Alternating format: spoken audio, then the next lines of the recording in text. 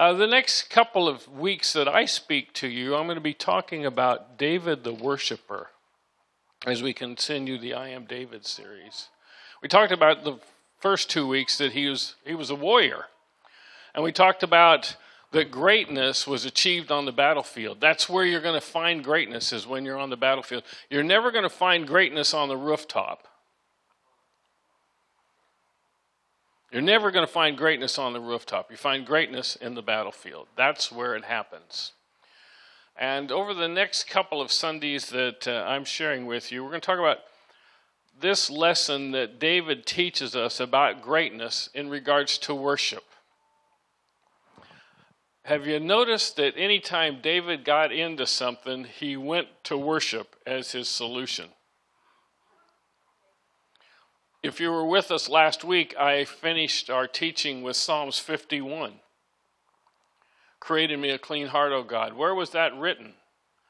It was written right after the prophet confronted him and said, you committed adultery with Bathsheba and you ordered the murder of her husband. You're right. What did he do? He resorted to worship. That's what he did.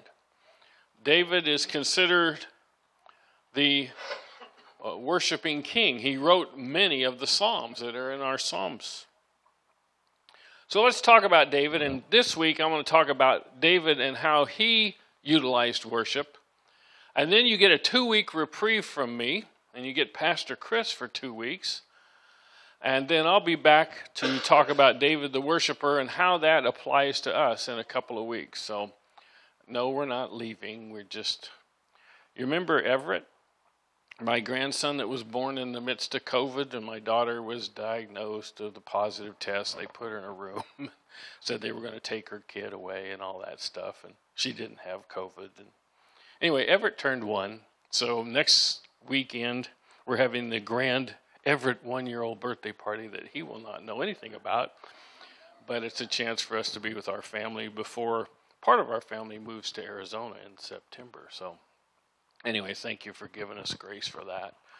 Let's talk about David. David, number 1, was an expressive worshiper. He was an expressive worshiper. He just told his wife, you think that was bad, that I was dancing in my underwear? I'll even become more undignified when I'm doing it for the right reason. Did you hear what he said to his wife? It is unto the Lord. Now, I'm going to just be blunt early on. I've been in churches where they said we're expressive worshipers. And I have no problem with expressive worship, as long as it's unto the Lord. But when it becomes show off to people, that's not worship. Is that okay? There was a pastoral instruction in the first paragraph. We're in serious trouble here. David was physically demonstrative. He expressed himself through song and psalm. He was extravagant in his love for God. Now, we sang clapping songs this morning. Did you notice that? Do you notice that I don't clap? I want to clap, but I don't clap because the one who tells me when the beat isn't here today. Because I always hit the wrong, you're doing it on this instead of that. You're doing it to 1-3 instead of the 2-4, whatever. I don't even know what she's talking about. So I just watch, and when Jill said, okay, I can do that. I can count 1, 2, 3, 4. Or today there was a 6-count thing going there. I don't mind being physically demonstrative and clapping. I love to be physically demonstrative and raising my hands. Why do you say is it important that we worship? Well, because we are a tripartite being. We're spirit, soul, and body. And so we use our body to worship. And David certainly did that. He was very demonstrative. You read his writings and he talks about, I will sing to the Lord. What's he doing? He's using his body to express in music. I will dance before the Lord. I'll lift my hands. He also would bow low. Those are all physical expressions of worship. He was an extravagant worshiper of God. You heard the story that Dan read? It said when they were bringing the ark of the Lord, they went 6 steps and he stopped and worshiped. 6 more steps, stopped and worshiped. Now, we'll talk about why that was significant next time, but think about the first half of this story. The first half of this story is they went to get the ark back from the Philistines. And they were bringing it back, and they got halfway, and they had an incident. And David became afraid. And then he got news. You know where he left the ark? It's amazing. Their wells have water. Their trees have figs and dates. Their animals are reproducing like crazy. The ark, there's a blessing. We better go get it. We'll talk about that in 2 weeks. That's a teaser.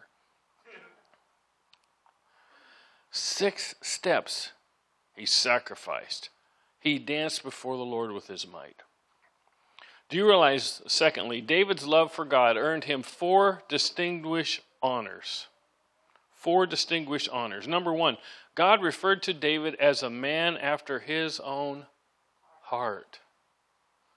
There's only 4 people in the Bible that are listed that way. That puts you in like the super inner ring of the Hall of Fame. That's not just the Dallas Star thing down there in Arlington or whatever town they built that stadium in. He was a man after God's own heart. It says in 1 Samuel 13, the Lord has sought out a man after his own heart. The Lord has already appointed him to be the leader of his people. That's God recognized David and acknowledged David and raised him up before he was ever king because his heart sought after God. In Acts chapter 13, it says, God removed Saul and replaced him with David, a man about whom God said, I have found David, son of Jesse, a man after my own heart. What was David? He was a worshiper. And God says, a worshiper is a person after my own heart. Why is that important? Because when we worship, where are we placing God? Worship literally means to ascribe worth or value.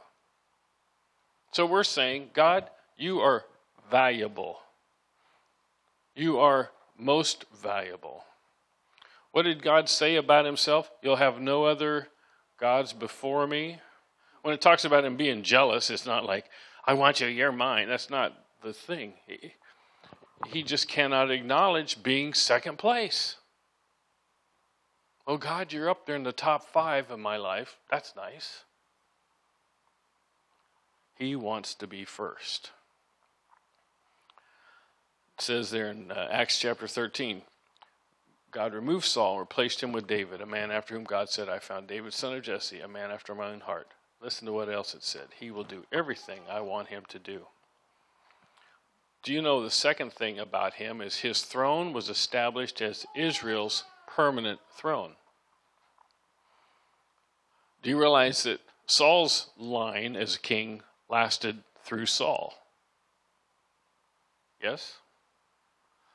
And David's line, it was promised that through his lineage there would be a king forever. Guess who came down that line of David?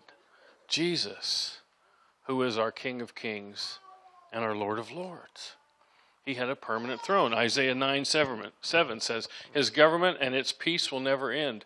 He will rule with fairness and justice from the throne of his ancestor David for all eternity.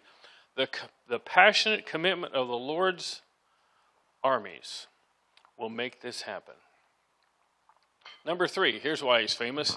David introduced praise and worship into Israel's practices. Think about what it was before David's tabernacle of worship. What did you do? You brought animals. You brought one every time you sinned. Some of us would be asking someone in our family, just hold me a place in the line, I'll be right back. Thank you, Mark, that was funny. Every year we're offering things. Every time we do something wrong, we're offering something. How often do we see the presence of God? We don't. We have someone else go in once a year, right? David comes along and he introduced praise and worship, singing, worship, prayer, all of the things that we do that we've already done in service today. You know where they started? They started with David. That's why it's significant. And then God chooses David's tabernacle as the permanent worship pattern of Israel. That's why he's significant. So what was the promise and pattern of David's tabernacle worship? Well, number one, the promise is God ordained that all people throughout all time would use his pattern of worship to seek and worship him. So why do we study the way he worshiped? Because God said, it's that pattern, it's the one I'm going to acknowledge and I'm going to bless. In Acts chapter 15 it says, as it is written, afterward I will return and restore the fallen house of David. I will rebuild its ruins and restore it, so the rest of humanity might seek the Lord, including the Gentiles. Let me read that again. Including Mark O'Connell. All those I have called to be mine. Well, then what was the pattern? What was the pattern of his tabernacle? Well, first of all, it was demonstrative praise and worship. We read that verse. I looked at it in the Amplified in 2 Samuel 6:14. It says, David was dancing before the Lord with great enthusiasm. You see what word is right in the middle of enthusiasm? Theos. You study theology, who are you studying? God. What's the center of any real enthusiasm? God. And David was wearing a linen ephod, or a priest's upper garment. He was in his t-shirt. He was in the thing that was designed to make sure you didn't sweat on the priestly robes. Ephesians chapter 5, it says, don't get drunk with wine, which is rebellion. Instead, be continually filled with the Spirit. Listen to what it says. And your hearts will overflow with joyful song to the Lord. Your hearts will overflow. I wonder how many of you this week will be driving in your car or at work and suddenly you're going to be hearing the well that won't run dry. You might be doing it because it's just an overflow of, wow, it's been a great day. Or it might be, this is the worst day ever, and I'm as low as I can get, and out of your innermost being will come that reminder. It's the well that won't run dry. Look at what it says. Your hearts will overflow with a joyful song to the Lord. Keep speaking to each other with words of Scripture, singing psalms with praise and spontaneous songs given by the Spirit. Always give thanks to God, your Father, for every person he brings into your life in the name of our Lord Jesus. Another thing about David's pattern, listen to this. This is very exciting.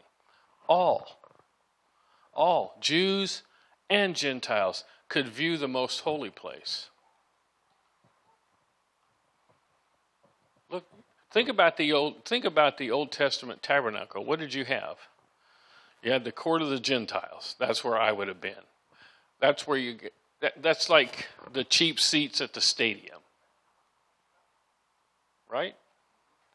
You know, down there is a field. By faith, you think there's bases. That was funny. You know what I'm saying? That's how it was. You didn't get close. And then if you were of Jewish faith, you could go inside a little bit. But did you ever get to see inside the Holy of Holies? No, there was one guy a year that I don't know if he was lucky or not. In fact, if you look at what they did two things, because you couldn't enter into the Holy of Holies unless you had everything taken care of for yourself. And so you know what they did? They put bells on him and put a rope around him. Why? If the bell stopped ringing, somebody had died. And since no one else could go in until the next year, how are you going to get him out? You got a rope. You drag him out. No one got to come into the presence of the Lord. But David's tabernacle establishes something completely different. You get to see in. Are you hearing me? You should be more excited than this. You don't have to think there's a game. You get to go on the field, which we got to do this morning in our time of worship. All Jews and Gentiles could view the most holy place.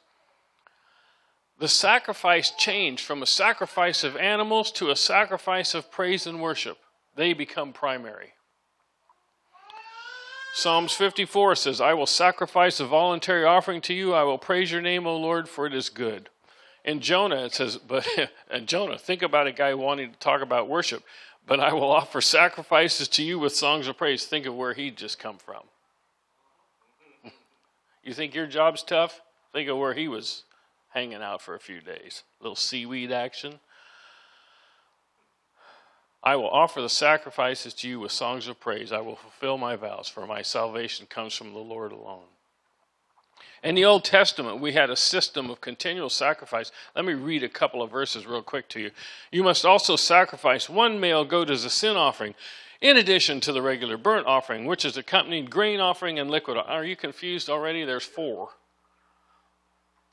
Honey, did you remember the grain offering? Oh, I left it on the counter. What about the liquid offering? Oh, no, I drank it.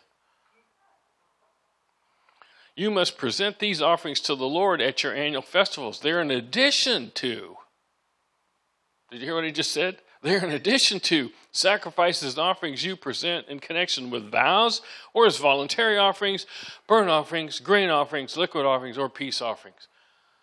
1, 2, 3, 4, 5, 6, 7, 8, 9 that are listed. Are you confused?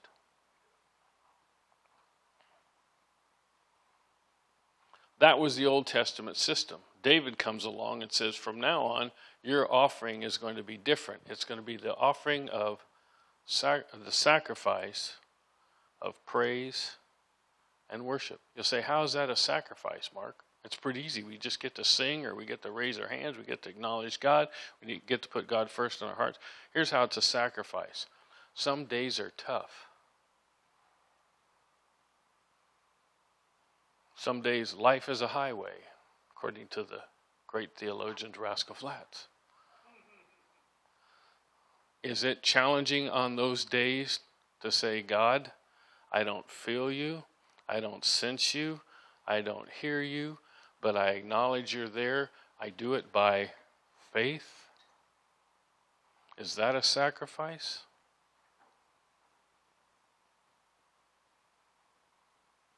Absolutely. In Hebrews 10, how many want a summary of what I just read? Here it is in Hebrews 10. The old system under the law of Moses was only a shadow, a dim preview of the good things to come, not good things themselves. The sacrifice under that system were repeated again and again, year after year. Here's the problem. They were never able to provide perfect cleansing for those who came to worship. If they could have provided perfect cleansing, the sacrifices would have been stopped. For the worshipers would have been purified once for all, and their feelings of guilt would have disappeared. Under the old covenant, the priest stands and the minister before the altar day after day after day. You go read some of that stuff. Can you imagine, the line, and you're one of the priests, and your job is to sacrifice those offerings. What are you doing today, dear? Same thing yesterday. 642 turtle doves. It didn't solve the issue.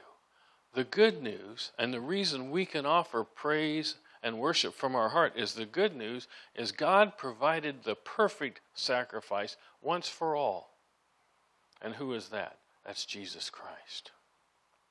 Which is my next point. Jesus made sacrifice for all of us, so we offer the sacrifice of praise. Hebrews chapter 13. Jesus suffered and died outside the city gates to make his people holy by means of his own blood. So let us go out to him outside the camp and bear the disgrace he bore. For this world is not our permanent home. You could preach a sermon on that. For this world is not our permanent home. We are looking forward to a home yet to come. Therefore, let us offer through Jesus a continual sacrifice of praise to God, proclaiming our allegiance to him. Now, I've given you a lot of history, so let's get to it. David's worship pattern and us. Number one, we're the tabernacle of David that God is rebuilding. You see, it's not a building. It's not an institution. It's not a building campaign for those of us in the ministry that have built several churches along the way. Here's what it is. We're the temple of the Holy Spirit. And as in the Old Testament, the tabernacle, what was inside of it? The physical ark, which was the manifest representation of God.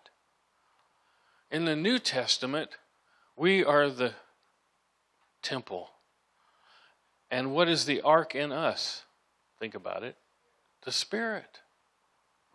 Isn't that fantastic? We're the temple of the Holy Spirit. The ark is inside us.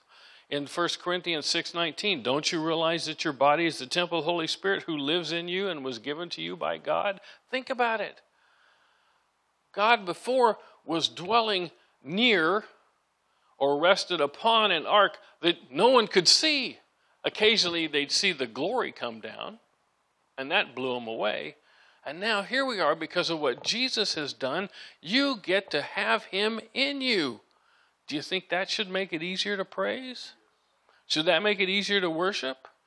You know, when you do that, something rises up within you. Your spirit begins to witness with the Spirit of God, and you sense renewed hope. You sense renewed faith.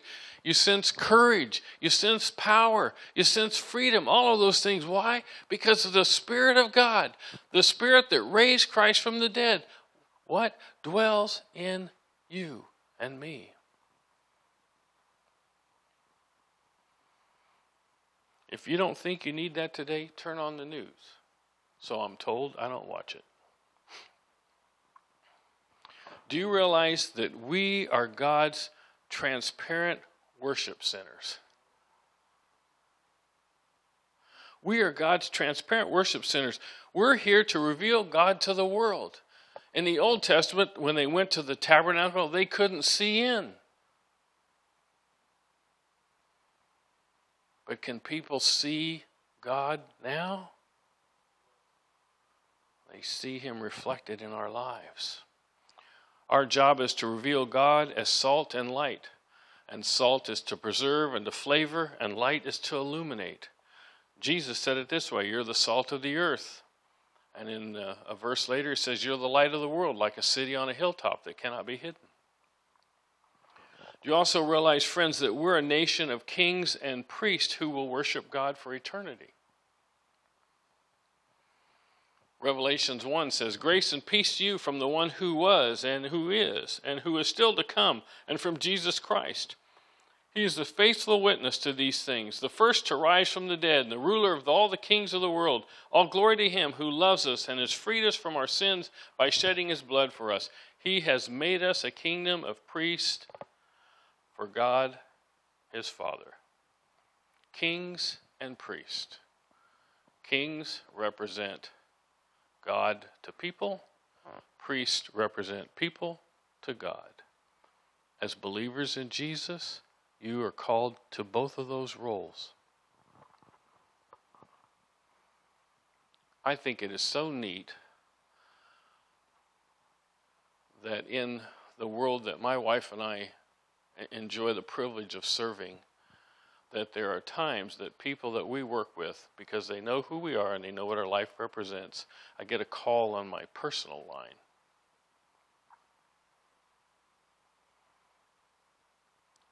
Mark, I'm afraid, will you pray for me today?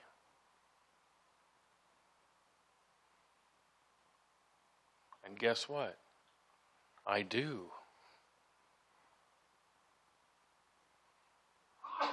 When I pray for someone that I work with, what am I doing? I'm representing their needs before God. What am I acting as? I'm acting as a priest for them. Do you recognize the incredible calling that we've been given because the Spirit of God dwells in us? Isn't that fantastic? And you'll say, well, how do we represent a king? Well, we represent God to people. I'll never forget my friend who called me from Hawaii and said, my wife's been hit by a wave and she's paralyzed. What do I do? And I said, Steve, go in the room. And you know what to do with fear. It's a spirit. You have authority. Tell it to get out. And he did. And I said, and then you pray the prayer of faith. And he did. And she was supposed to come home on some kind of medical thing in a stretcher. And yet, that same week, she caught her regularly scheduled flight and sat in a seat, not paralyzed, coming home fine.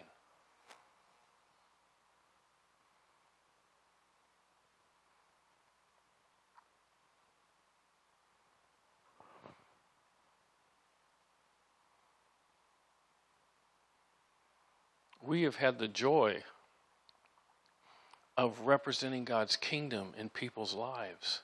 And you don't have to be Pastor Mark or Pastor Jill. You can be who you are and still do that. To see two couples sit in our home study and know that they're crying out. That they're crying out because they want to have children and they can't. And being able to speak the word of God and said the thing you've dreamed about is going to be, go home and dream the reality and have them come back to study.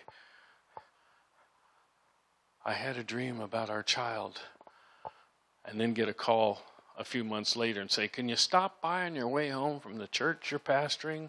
Wasn't this one, it was Penn Valley. Sure, we want to get permission to bring someone new to Bible study. Who's that? My wife said, you're pregnant, aren't you? That is the great opportunity that we have to establish the kingdom in people's lives. Do you get it? You should be excited about it. You should be enthused about it.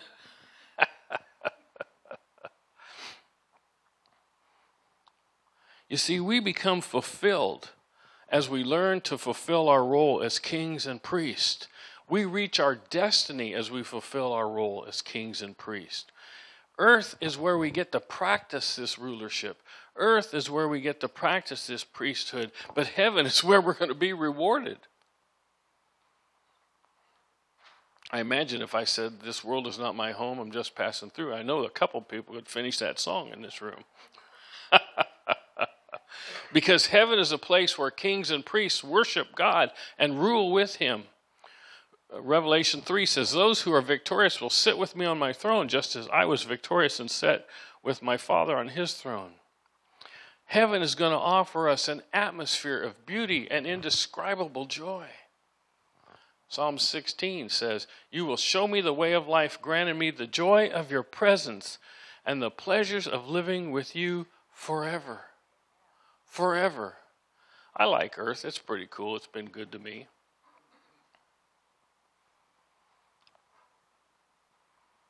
I've enjoyed good health, fairly normal relations, healthy family.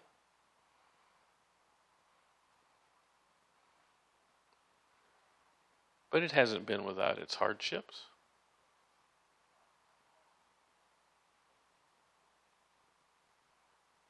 Most people are unaware that my wife and I were dating just a couple of months, and my wife was driving my car and they had an auto accident and her mother was killed. We weren't married then, but we went through that together, and litigation after litigation. The reminder of what happened. So you look and say, oh, they're a perfect couple. They've never had struggle. Yeah, she was 19 and had no mom. I fell in a pool with an electric motor. You know that story. That was fun. I was abandoned by my parents. So while I've enjoyed life and I've made the best of it, I've chosen not to let those things impact me. Heaven's going to be a wonderful place. Because you know what's going to happen when you get there? You get to fulfill your design potential without limitation. So everything you were created to do, you'll get to do without the limitations that have kept you from fulfilling everything here. That's something to get excited about. I know I'm going to get to build in heaven. And I want to drive the big tractor. Some of you don't get it. But every job I've always been the associate pastor. And so the D9, the pastor drove.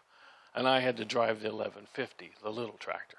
I always thought, is he a better driver than me? No, he was senior, so he got the big machine. Well, in heaven, I want the big one. Heaven is a place where you fulfill your design potential without limitation. Truth number 3. Every great person is a worshiper of God and must pay a price to be one. I'm going to say a sentence that you want to add to this because I was inspired to add it this morning. They have risen above the pain of their past to reach their God-given destiny. They have risen above the pain of their past to reach their God-given destiny.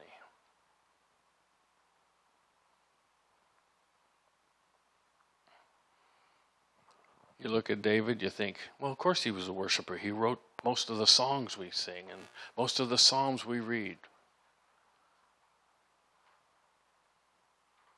You'll find out in the next few weeks, he wasn't even acknowledged by his father.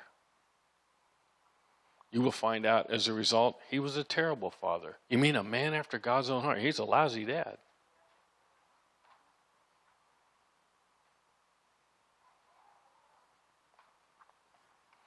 And yet he teaches us greatness when we align our life with God's purpose. Amen. Let's give a hand to Mark. That was a great message today.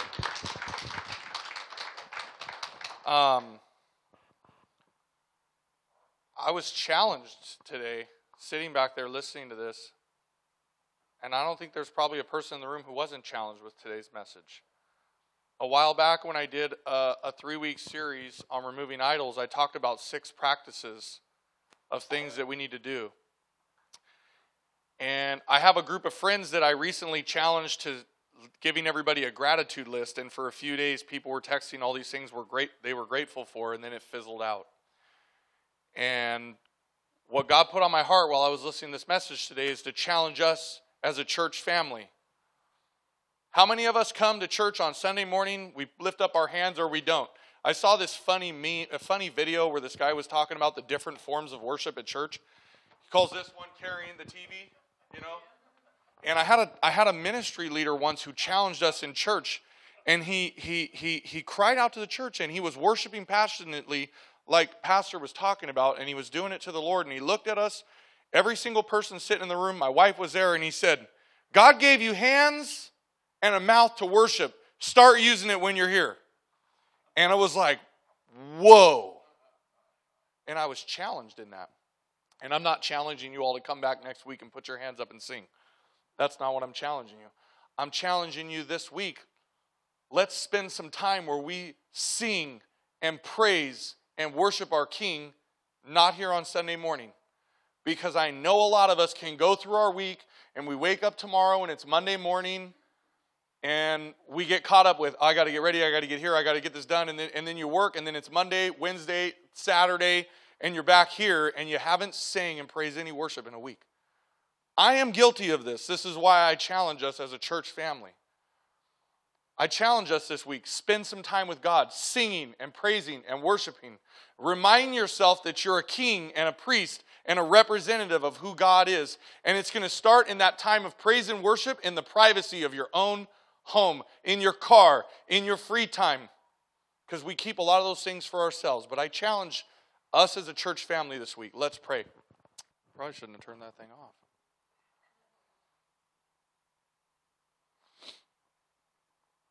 I loved watching that expressive worship right now. That's the expressive worship that David's talking about. That's the expressive worship that Pastor's talking about. That's the expressive worship. I'm challenging you this week to spend 5 minutes alone with God. One time. Maybe next week you'll do it twice. Just one time. Expressively worship. Father, I thank you for our church family, Lord. I thank you for everything you do.